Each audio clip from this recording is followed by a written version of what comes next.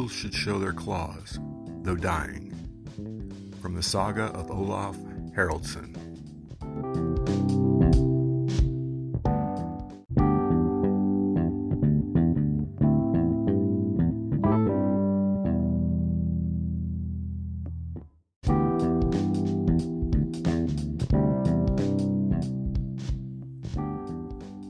Welcome to the Revisionist History Podcast, where we set the historical record straight, no matter who it might offend.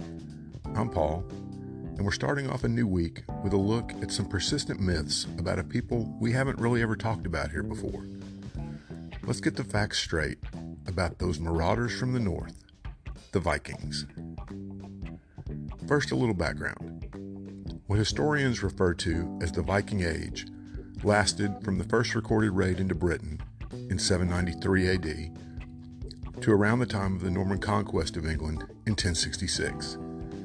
The term Viking comes from the Old Norse word for pirate, but can also refer to any overseas expedition, not just piracy. They reached the Americas hundreds of years before Columbus and traveled as far east as Russia and as far south as Baghdad. Both historical research and archaeology has given us much information about the Vikings, yet many colorful myths persist. Let's debunk a few. Myth number 1, they didn't wear horned helmets. One of the first things you think of when you hear the word Viking is the iconic horned helmet. And it's a cool and fearsome image to be sure, but it's wrong nonetheless.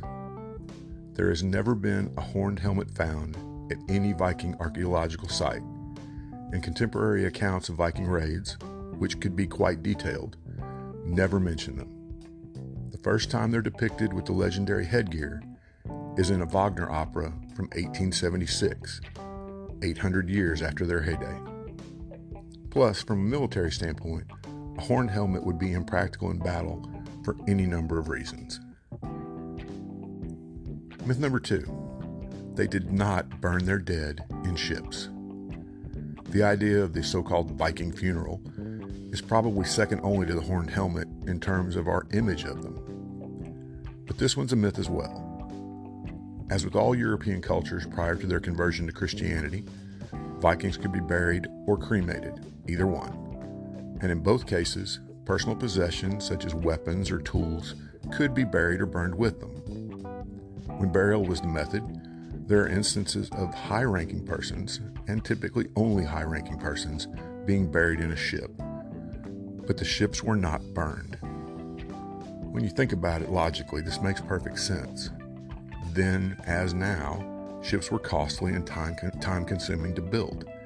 You wouldn't throw all that away by setting one on fire and pushing it out to sea every time someone died. Myth number 3, and on this one, I'm only going to be touching the tip of the iceberg. Norse mythology, the beliefs of the Vikings, was not like the myths from all pagan cultures. When people talk about mythology, at least in the West, they tend to lump Greek, Roman, and Norse mythology together in one big group, with a lot less time given to the Norse gods than those of Greece and Rome. Norse mythology has gotten more attention in recent years thanks to a popular book by Neil Gaiman and the depiction of Thor, Loki, and Odin in the Marvel films. And the depiction of Thor as a protector of humanity and Loki as a shape-shifting trickster in the films is true to the myths. But unlike the Greek and Roman myths, the Norse gods are a lot more like us. They get hungry, they get tired, and most importantly, they can die. Unlike the Roman and Greek myths, which depict no end-time scenario, Norse mythology ends with Ragnarok, the final battle. In the Roman and Greek myths, a person's place in the afterlife was largely determined by how virtuous a life they lived. For the Vikings, Valhalla, the Hall of Slain Warriors, is only open to warriors slain in battle. And even those warriors, and Odin, who presides over Valhalla, will meet their final end at Ragnarok. Life in Scandinavia in the 9th and 10th centuries was cold and hard, and their myths reflect that. In spite of the impression that's given a lot of the time, the Vikings were never a unified empire. Now, they're typically referred to in much the same way as Romans or Persians of antiquity, but there was never a central Viking government or empire. Norse people shared a common culture and mythology and spoke similar languages, but their governance was much more local, based on family and tribal bonds.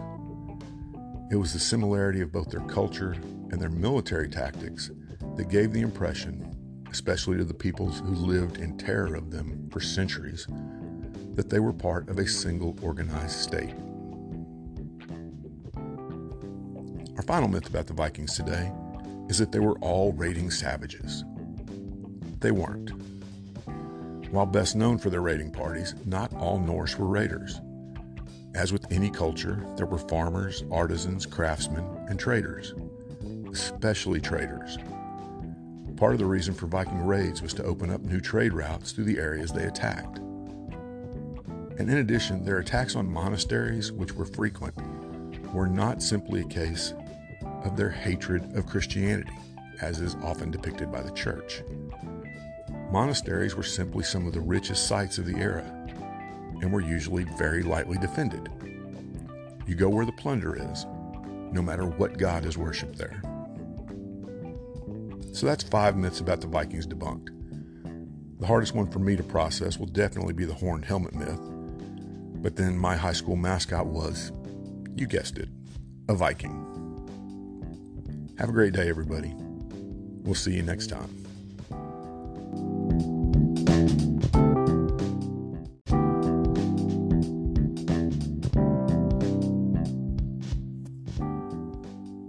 Thanks for listening to today's episode. I hope you found it both informative and entertaining.